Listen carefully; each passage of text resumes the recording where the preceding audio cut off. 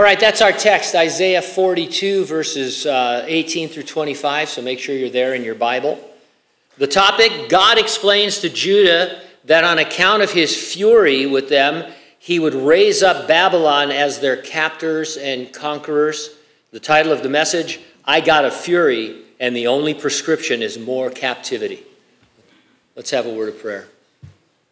Father in heaven, we thank you that we're heard by you because of the sacrifice of Jesus Christ on our behalf. We're absolutely certain, Lord, that we can come before the throne of mercy and grace, and not only come before it, Lord, but boldly, you say.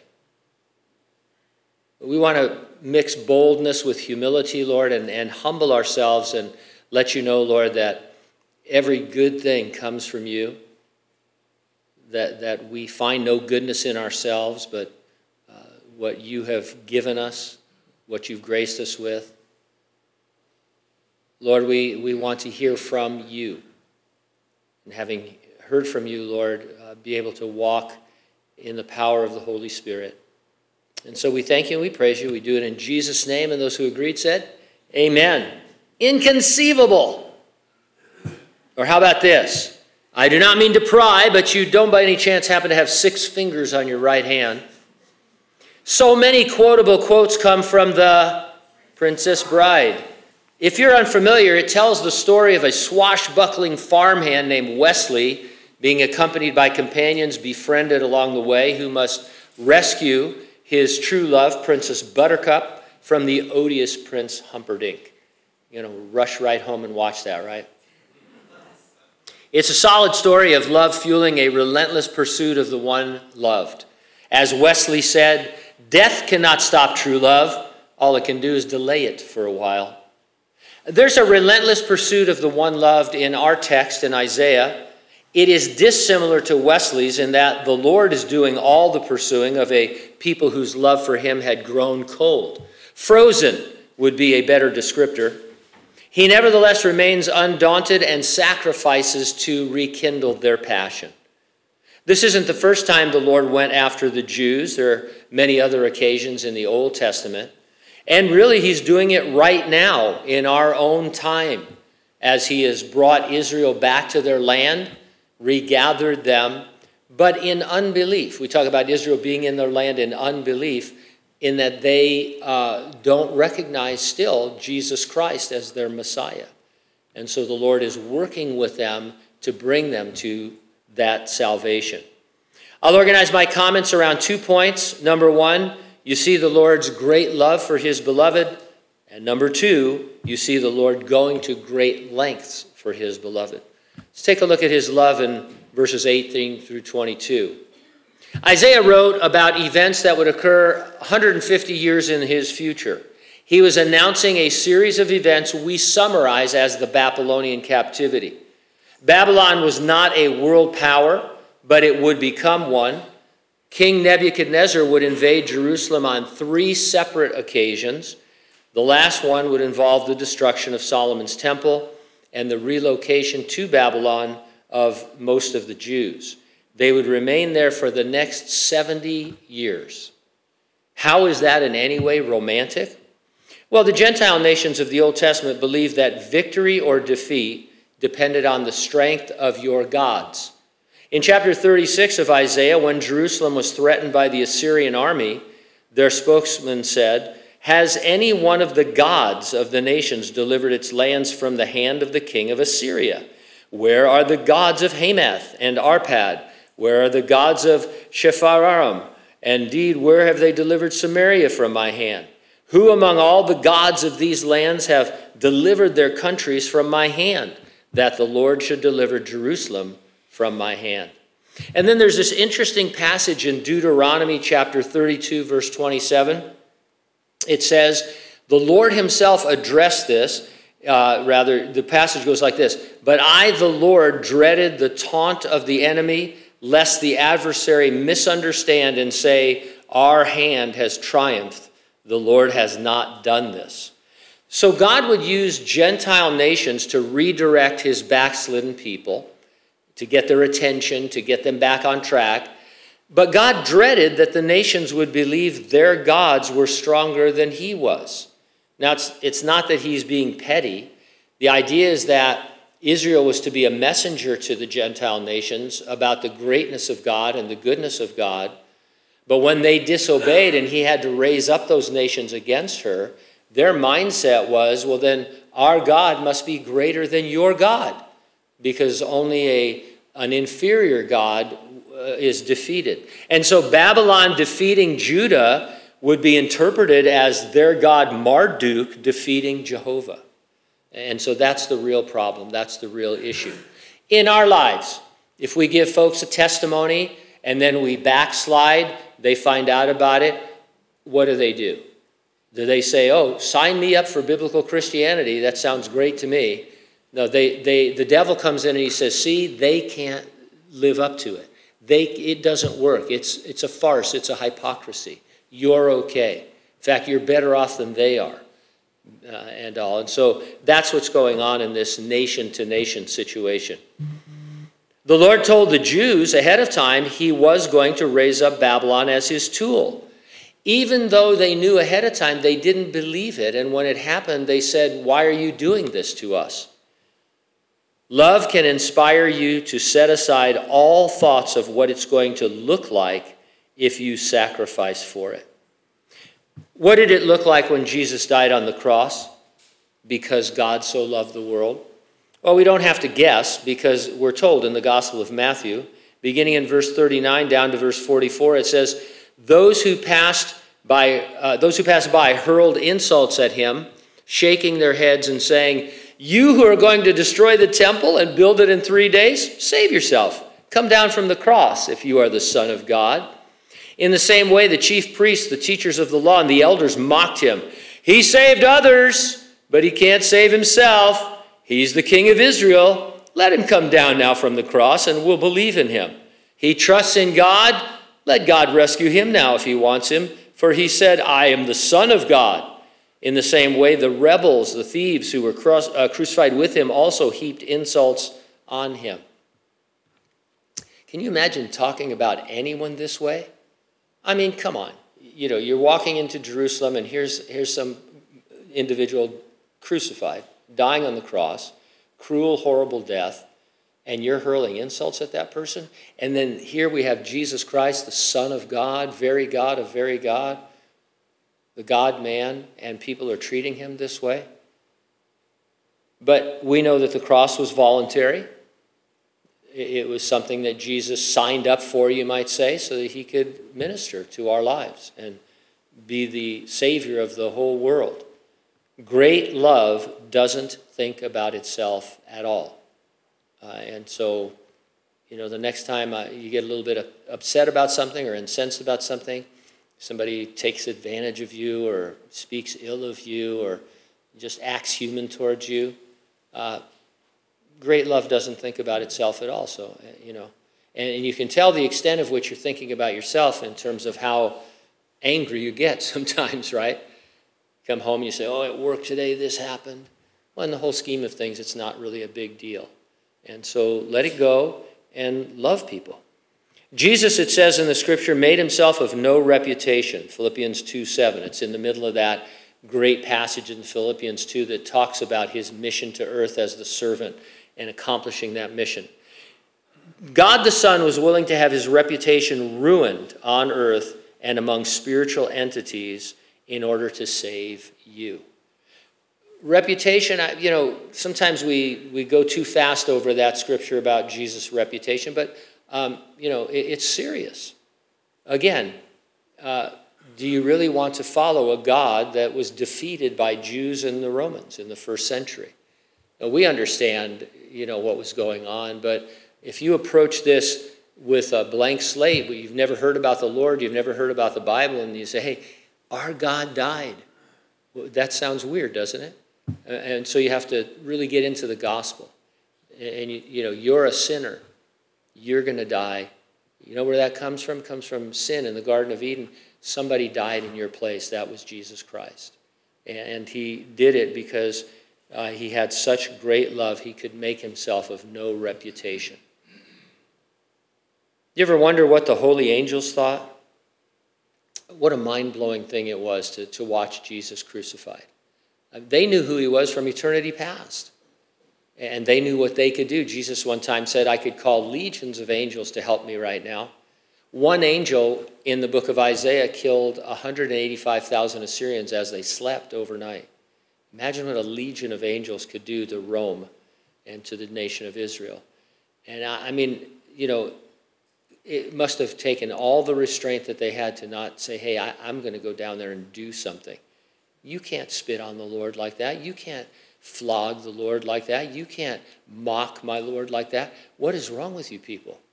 You're all dead and stuff. And God said, no, it's all right. Don't worry about the reputation. Something great is happening. Verse 18, hear you deaf and look, you blind, that you may see. The Jews in Judah were spiritually blind and deaf. It was by choice. They chose to worship gods instead of God. Why do people do that? Lots of reasons, I suppose, but one is that sin is pleasurable. It says so right in Hebrews 11:25. Sin is pleasurable, but it goes on to say only for a season. And so a lot of people start into sin. It feels good. It seems good. But that season passes. Many of you would have this testimony and could give your testimony of, substance abuse or different ways that you used to live and the things that came upon you. It always started good, right? And exciting, and then it ended, in the tank. Matthew Perry is following a little bit about his story.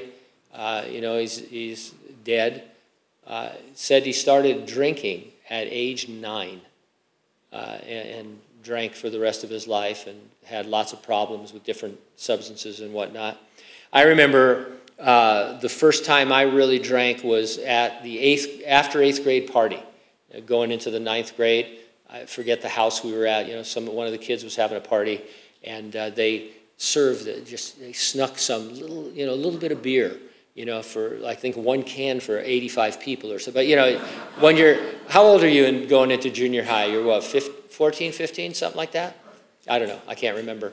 I can't even remember being that age. But anyway, I remember I got this little red cup with some beer in it, and I got drunk, and it was all buzz. You're like, oh, it's so fun, and stuff. And it wasn't so fun a few years later when you're in trouble and doing terrible things and just ruining your life and all. And so that's what happens. Sin is enticing. And we need to be honest about that and say, hey, you're going to get ensnared. If you do this, you're going to think, hey, this is great. What's the problem? Why is God so weird? But you need to look at the end result of it. The whole time of their backsliding, the Lord was commanding them, hear, you deaf, and look, you blind, that you may see. They could have if they would have. Jesus wept over Jerusalem, saying in Matthew 23:37, how often I have longed to gather your children together as a hen gathers her chicks under her wings, and you were not willing. You were not willing. Jesus doesn't say you were not able. There are theologies out there that the conclusion you come to is that, well, they weren't able to repent because God had not predestined for that to happen. He had determined that they would do this. There was nothing they could do about it. But Jesus didn't like that theology, and he very particularly uses the word willing. If you're unable to do something, that's one thing. If you're unwilling to do something, that's on you. And so the Lord basically said, I gave them enough light to see who I was and what I was doing. I did the miracles of the Messiah. I spoke the words of the Messiah, fulfilled the Old Testament scriptures hundreds of different ways. And they chose to disobey and to put me to death. There are blind and deaf churchgoers in the New Testament. They attended the church in Laodicea. They merited a letter from the Lord. He told them, you are wretched, pitiful, poor, blind, and naked. Those whom I love I rebuke and discipline, so be earnest and repent. We just think about coming to church on a Sunday morning. Word has spread that Jesus Christ has written a letter. Not the Apostle Paul, as great as that would be. Not John, not James. Jesus. He's going around sharing these letters, that Jesus wrote. You guys ready for this? I'm going to open the letter, and here's what the Lord has to say to you. I think that you are wretched, pitiful, poor, blind, and naked. But I love you, and that's why I'm disciplining you. Oh, the ushers would come forward now and receive the offering. No, I mean, it's just it's a total shock, right? Because blind people these spiritual blindness, you don't realize you're blind. You don't realize you're deaf. It's gradual over a period of time and of not seeking the Lord, of not listening to the Lord. Usually people want to argue about whether the Laodiceans were Christians or not, were they saved or not. I guess if I had to say something, I'd say they were mostly unsaved by the way Jesus talks to them. And because even today there are churches that are mostly unsaved. Their members are mostly unsaved. But it's always a mix in real life. I think the point here is that the Lord pursued them with rebuke and discipline for love's sake. He didn't take on the idea. He's not trying to teach us whether they were saved or not and how they became, or why they didn't become Christians. He just says, look, this is your condition, but I am pursuing you because I love you, and this is like a discipline that's coming on you, but you need to repent, and I will protect you and keep you. Now, remember, Jesus told them he was about to vomit on account of their lukewarmness, he said. He said, you're not cold or hot, you're lukewarm, and now I want to vomit because of the way that you are walking and living. Nevertheless, he was also knocking on their door. Remember, this is that passage where it says, behold, I stand at the door and knock. If anyone open the door and let me in, I will come in and do what? Sup with him. I got to thinking, the last time I was vomiting and felt that sick, I didn't feel like eating, right? I didn't say, hey, well, I think I'm done now. Let's get the greasiest hamburger we can get, I mean, it's a weird situation. And so Jesus says, even if you make me feel like vomiting because you're so miserable, poor, wretched, and blind, and you won't accept me and you won't repent after all I've done, even then, I still want to have a relationship with you. And if you will let me in and turn your heart around, turn to God from your idols, I will receive you and bless you and love you, and all the former things will pass away. Your sin will be as far as the east is from the west, buried in the sea of forgetfulness. We'll start from scratch, and we'll walk together in love. A lot of times we don't finish the story about Laodicea. According to the Biblical Archaeological Society, I quote, the church at Laodicea became the seat of a Christian bishop, and Christian council was held there in the 4th century A.D. Archaeologists have discovered about 20 ancient Christian chapels and churches at that site. The largest church at Laodicea took up an entire city block and dates to the beginning of the 4th century. What a great turnaround, right? What an amazing thing the grace of God is and can accomplish when folks repent and walk with the Lord. In a more recent excavation, they discovered a sign that said in Greek, Parakalisi tau Golgotha. It translates in English as Calvary Chapel. And so, actually that last part wasn't true. Verse 19, who is blind but my servant, or deaf as my messenger whom I send? Who is blind as he who is perfect, and blind as the Lord's servant? One thing you need to realize in Isaiah is that he will call Jesus, the Savior, my servant. He also calls the believing remnant of Israel, the believers that are within the larger nation, my servant. And he sometimes calls the nation as a whole, my servant. And so you just have to figure out which it is by the context. And here it's obvious the nation he's addressing. Israel's calling was to be the messenger of God to the world. The word perfect here relates to the message, not the messenger. Individually and corporately, believers are to share the gospel and thereby shine God's light into the kingdom of darkness. The unsaved are blind by birth, dead in their sins. If we choose blindness by disobeying God, who will go to them with the light of the glory of God? So you're a believer, I'm a believer. If we start going blind, If we start going deaf because we're drawn to sin and away from the Lord and we're, doing that kind of stuff, then who is going to go to those who are actually spiritually blind and deaf, who need to hear the word of God in order to be saved? Whoever came and shared the gospel with you, God bless them for not being backslidden, for not, abandoning their walk with the Lord. They were there to be used by God at a time when you were ready to hear from God. And I want to be that person, don't you? I don't want to have an opportunity to pass to share Christ and to have somebody come into eternity, to have their entire life for eternity change because I have let myself get blind and deaf to the gospel. When a believer chooses sin, it affects everyone you come into contact with. It hinders the work of the gospel. It's not just a personal thing. You stumble other Christians, and by stumble, I mean that you lead them into sin, and it affects their walk, and there's a domino effect, right? And so walk with the Lord for the sake of others. When you're contemplating walking away or sinning, or you wake up in the morning and say, what am I going to do today, or whatever, just say, I'm going to walk with you, Lord, because I really do love my family and my friends and my co-workers and all. And I do want you to give me an opportunity to minister to them. And so, Lord, I'm struggling, or, help me, but, help me to do the right thing. Verse 20, seeing many things you don't observe, opening the ears, but you don't hear. Judah was at great advantage. God had given Jews his law to observe. As his chosen nation, their ears were opened by God to hear his law, but they chose not to hear it, mostly by going after other gods. Every letter Jesus wrote in the Revelation ends with, he who has an ear, let him hear what the Spirit says to the churches. Our ears were opened, and we received the gospel. It is then up to us to listen to the things of God and not the things of the world, and then to present those to other people. And that's how the church goes on.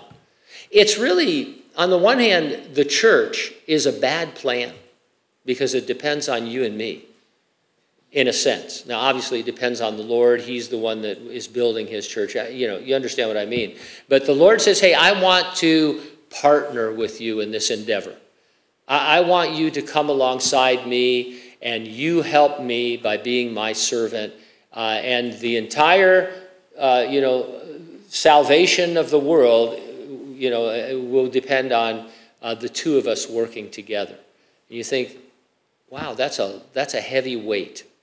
It's not because you have the Holy Spirit and you yield to him, but if you choose not to do that, it does hinder God's plans, and he has to make different plans. We tend to disparage God's law. We are quick to argue that we're not under law but under grace. That's true, of course. But God said his law is perfect. No man could keep it perfectly until the God-man did, Jesus. But Israel and Judah were expected to live by it and share it as something beautiful and to be desired more than pure, fine gold. And so the thing about God's law, yes, it reveals what a sinner you are in the sense that there's constant sacrifice.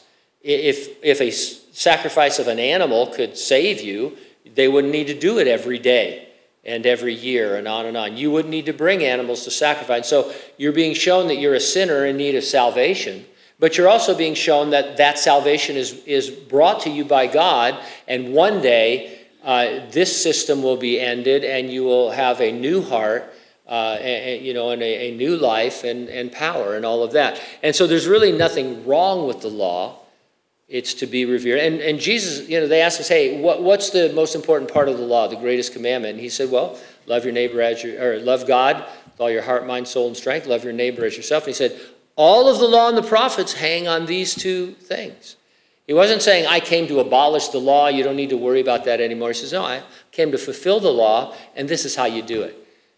And how you do it is not by really observing anything, it's just by being the way Lord wants you to be. You get saved and you're filled with the Spirit. And if I'm filled with the Spirit and if I'm walking with God, I love God with all my heart and I love others as I love myself, right? And so you end up fulfilling the law, and it's not a bad thing, it's a good thing. Instead of sharing God's law with Gentiles, they were going to orgies with them. I mean, it's kind of blunt, but that's what was going on. When these people talk about idols and idolatry, they were going to the high places in the mountains or to the temples where the deities of these pagan nations would be worshipped in the most rank ways possible, with tremendous sexual immorality. And so instead of sharing God's law and saying, hey, this is the purity of God, God is a holy being and he's a righteous being and he can give you his righteousness, we can walk in holiness and prepare ourselves for heaven, they're saying, hey, what time's the orgy? You know, I mean, you come to church with us this morning, we'll go to the orgy tonight. You know, we have to experience all these things. And, you know, it'd be like us never inviting unsaved individuals to church, but going with them to all of their carnal entertainments. And so, you know, I'm not accusing anybody of doing that. I'm just saying, hey, this is what Isaiah is talking about. And then he says in verse 21, the Lord is well pleased for his righteousness' sake. He will exalt the law and make it honorable. The law reveals God's righteousness, his holiness. If the Jews failed as his servants to participate, God must intervene to bring them back. Hey, you guys are going to show the world what I'm like, and if you're not doing that, I have to intervene, get you back on track. But this is a people robbed and plundered. All of them are snared in holes, and they are hidden in prison houses. For they are prey, and no one delivers, plunder, and no one says restore. This is a glimpse of life being besieged and then conquered by Nebuchadnezzar of Babylon. Despite God's efforts to reach them, there was no movement to repent. They didn't care to be restored. They kept blaming God, saying, why are you doing this to us? This is your fault. You promised you'd keep us. And yet the Lord was up front with them and open with them, saying, I've already told you why I'm doing it. You're in sin. The rise of Babylon and the sacking of Jerusalem should have come as no surprise to any Jew. God had revealed it to an inquisitive prophet named Habakkuk. Habakkuk said, hey, we're a wicked nation. You need to do something about it. And the Lord says, well, I've got a plan, but you won't like it. Habakkuk says, try me, I'm mature. He says, okay, I'm going to raise up the nation of Babylon, and they're going to take you into captivity. You know what? I don't like it. How can you use a nation more wicked than us to judge us? And Habakkuk retreated to his tower, to the watchtower, until he finally understood that we trust the Lord.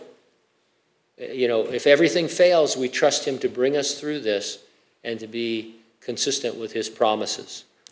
And, you know, God is going to have to discipline us, and this is how he's going to do it. It'd be like us saying, hey, Lord, you know, why are you this and that? And the Lord would say, well, you guys are pretty wicked. And so I'm going to raise up something even more wicked to judge you. Jeremiah's ministry was to tell the people to surrender to Babylon because it was God's will. He says, hey, it's too late now to repent. Surrender and things will go well with you. And they said, yeah, here's what we're going to try and kill you. How's that? We don't like that message. And then Hosea, another prophet, a contemporary of Isaiah's, at God's leading, he married an unfaithful woman and then took her back. It was a painful but precious object lesson for the unfaithful Jews. And so God loves, and he does things when he needs to in order to bring you back under the banner of his love. Second, verse 23 through 25, you see the Lord going to great lengths for his beloved. The moment Judah began to drift in her history, God would call them back. In the law, God told the Jews that he would withhold blessings and replace them with buffetings and sufferings. And by this they could understand they were not in God's will. Now the Jews, for lack of a better word, they were more of a physical people than we are, the church, in that God said, I'm going to give you land, real estate in the Middle East. You're going to farm that land. And when you're walking with me, that land will produce abundantly. You'll have all the rain you need and all the crops you need, so much so that you can let that land lay fallow the 7th year. And so when the season would come for rain and it didn't rain, a Jew could know, it's not global warming. or anything. It's not a weather pattern. It's God saying, you're not walking with me. I am withholding my blessing from you. Figure it out and come back into my good graces. And we don't have that. God hasn't given us a land. I mean, but we're better off. We have all spiritual blessings in heavenly places. And so, but they could know that they were out of the will of God. And if that didn't work, he would send prophets to plead with them. In the New Testament, I think it's Stephen says, but you killed most of the prophets. And so they didn't heed the prophets. And then finally, he could send a nation to discipline them. Egypt, Assyria, Babylon, Medo-Persia, Greece, Rome, all of these, God said, are going to be disciplining Israel for her sin. That last one is super bothersome. It seems extreme to send a wicked nation against Israel. It is extreme, but it's necessary. Their trajectory towards self-destruction must be stopped in order for God's love to break through by the coming of Jesus. So if we sit here, or anybody says, hey, I object to God using an extreme measure like, captivity. A lot of Jews died. The others were taken captivity for 7 years. I object to that. And then you say, well, wait a minute. If there are no Jews, then there's no Jesus. And they're on a trajectory to where there aren't going to be any Jews because they are bringing destruction upon themselves. They're not walking with the Lord. They're intermarrying with the other peoples and all. And so God says, I'm going to step in. And when you put it that way, if you're at the board meeting where this was planned and God says, hey, how far do you want me to go in making sure that that the nation of Israel brings Jesus into the world? All the way, Lord. I mean, I'm in. Whatever you need to do, you have to do, because this is a huge problem and issue. And so in verse 23, who among you will give ear to this? Who will listen and hear for the time to come? Who gave Jacob for plunder and Israel to the robbers? Was it not the Lord, he against whom we have sinned? For they would not walk in his ways and were not obedient to his law. Today we have an overused expression. We say that someone owns doing something, right? In the case of Babylon, God owned what he was going to do. As I said, he told Habakkuk, and I quote, for indeed I am raising up the Babylonians, a bitter, hasty nation, which marches through the breadth of the earth to possess dwelling places that are not theirs. God said, I'm going to do this to save you. Did your dad or mom ever say to you, this is going to hurt you more than it hurts me? At the time it didn't seem so, right? It seemed like, I think I got most of the hurt here. God, though, after you become a parent, you understand, right? And it really does hurt. No parent wants to hurt their child in any way. But there's certain things that need to be corrected. And, after being a parent, you know that. God will, and for lack of a better word, I'm going to use the word hurt us if he must. He will hurt us if he must. I've told you the story before about one of the times that my brother Richard, my older brother, saved my life. I mean, literally saved my life, pulled me out of drowning one time. But this time, we were riding our bikes, 10 speeds. Actually, mine was a Royce Union 12-speed, the superior bike. But we were racing through streets in San Bernardino, and I just kind of lost my head. I guess I forgot where we were, and I was going really fast. Bikes don't stop really fast and stuff, and I didn't realize I was headed out into traffic on one of the busier streets in San Bernardino, coming off of an off street, and there was a car. Anyway, I would have been creamed. Maybe I'd die, maybe not. Maybe I'd be better off, who knows. But I'm just trying to be stupid. Or maybe this is what made me stupid. But anyway, so as I was going like, a million miles an hour on my bike, and Richard's behind me, and just at the last minute, he crashed his bike into my bike. It's like all slow motion, you're all in your head, and everything's in your bikes. The bikes are all ruined. I mean, it was a bad crash. But he thought it would be more loving to crash into me and save my life than just watch me thrown by a car 50 feet in the air. And so sometimes you hurt the ones you love. I mean, you really do. You actually hurt them. Because, I can just see my dad saying, why didn't you do something? Why didn't you crash your bike into his bike? Well, he did, and I lived. And I appreciate that. So how far gone was Judah? And what do you need to do to a people that says, I don't even know what's going on? It says here, this is a great verse, he poured on him the fury of his anger, verse 25, and the strength of battle. It has set him on fire all around. Yet he did not know, and it burned him, yet he did not take it to heart. God here describes Judah as a man surrounded by flames of conquest, maybe even on fire, but who didn't know he was. Picture a person on fire. You run to his aid with an appropriate extinguisher, and you're just about ready to hit him with it, and he says, stop, stop. I don't want you to ruin my shirt. What? You're on fire. No, I'm not. I mean, just leave me alone. I'm fine. Well, what do? Do you walk away? And when the police get there, you say, what happened to Gene? We were going to save him, but he said not to because he loves the shirt. What? You might have just done something criminal.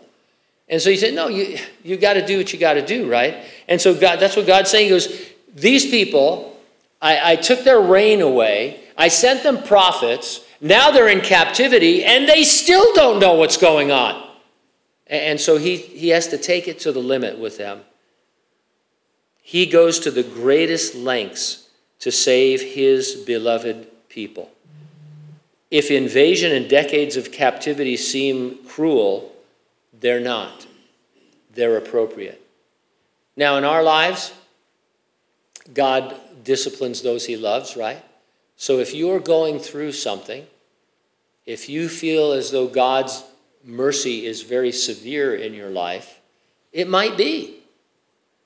And take a look at that and say, okay, Lord, so what are you really trying to say to me? What is happening here? Now, I'm not saying that every illness or sickness or trial is from the Lord because you're in sin. Obviously, we don't believe that. But there are lessons that the Lord wants to teach each of us. And he sees the trajectory of each of our lives. And sometimes he has to make a course correction for us, right? I mean, all of us, if we're honest, we've veered off course from time to time. And sometimes we get way off course, and it's harder to come back. And there's a lot more hurt in our lives and in the lives of others. And sometimes we say, Lord, why did you let me do that? Why didn't you stop me? And if, I'm sure the Lord would want to say, well, here are 15 things I did to try and stop you until I finally had to do this, which kind of hurt you. And you know what, Gene? It hurt me more than it hurt you. It really does. Because God, loves more than I do. And he loves more than you do. And he loves me and he loves you. And he will, in that great love, go to any lengths to come after you, to bring you back, to keep you in the fold. We serve a great and awesome God. It's not worth it to sin. It's seasonal, right? Sin is pleasurable for a season. We're not seasonal people. And you buy plants at the, I've been doing a lot of planting in our backyard, mostly replanting, I guess, because everything I plant dies. But anyway, you look, is this a perennial? Is it an annual? Where does it have sunlight or no sunlight and stuff? We are not seasonal. We don't sin for a season, then walk with God, then sin for, what season is this? It's the sin season. Whenever, this time of year, whenever you change your batteries, in your smoke detector, sin. No, we don't live like that. We want to walk with the Lord on into eternity. Nothing that you're giving up in this life can compare to what's happening in the next life. And Christians, sometimes we're just losing it. The only example I'll give you, and then we'll quit. I hope it makes sense. But a lot of times, years ago, I've been, 30-some years teaching and counseling people and stuff. Doesn't make me right all the time, just 99% of the time. But anyway, I used to be able to talk to couples, young couples, old couples, and I'd say, hey, okay, so you want a divorce. You're having problems. Stay together for the sake of your children. Just, your children, they will be hurt by this. And people used to take that to heart. They didn't always stay together, but they took it to heart. They said, I love my children more than I love myself. Right? I mean, you would say that, wouldn't you? Wouldn't anybody say that? Do you love yourself more than your children? Yeah, of course I do. They're a bummer. I wish I'd never had children. No, nobody says that. Nobody sane. You say, of course I love my children more than I love myself. Do you think this might hurt them? Oh, no, it'll be better in the long run. Well, in some cases maybe, but not in most. And look, if you've had a divorce and remarriage, or 10 of them, I'm not here judging you. I mean, each case is different. This is a general example, okay? Don't go out of here crying. But that's the idea. Now, when I tell people, hey, stay together for your children, what are you talking about? I've read some articles that says children are better off. They're never better off when they can, especially if they don't understand what's going on, especially if there's no biblical reason for what you're doing. You're just being selfish. And I think sometimes people say, well, yeah, I am doing this for myself. And, I'm sorry about what it might do to my children, but I have a life too. And so look, all of us in all the areas of our life, we need to believe that God is right and that he has a path for us to walk on. We're going to walk, and when we get to heaven, whatever God seemed to withhold from us, or wherever we could have gone or been or done or whatever, so what? And you say, well, I don't want people to think I'm a fool. Now we're getting back to your reputation, aren't we? Ooh. Jesus made himself of no reputation for you, and you're worried that you're going to miss out on something. What are you going to miss out on? True love?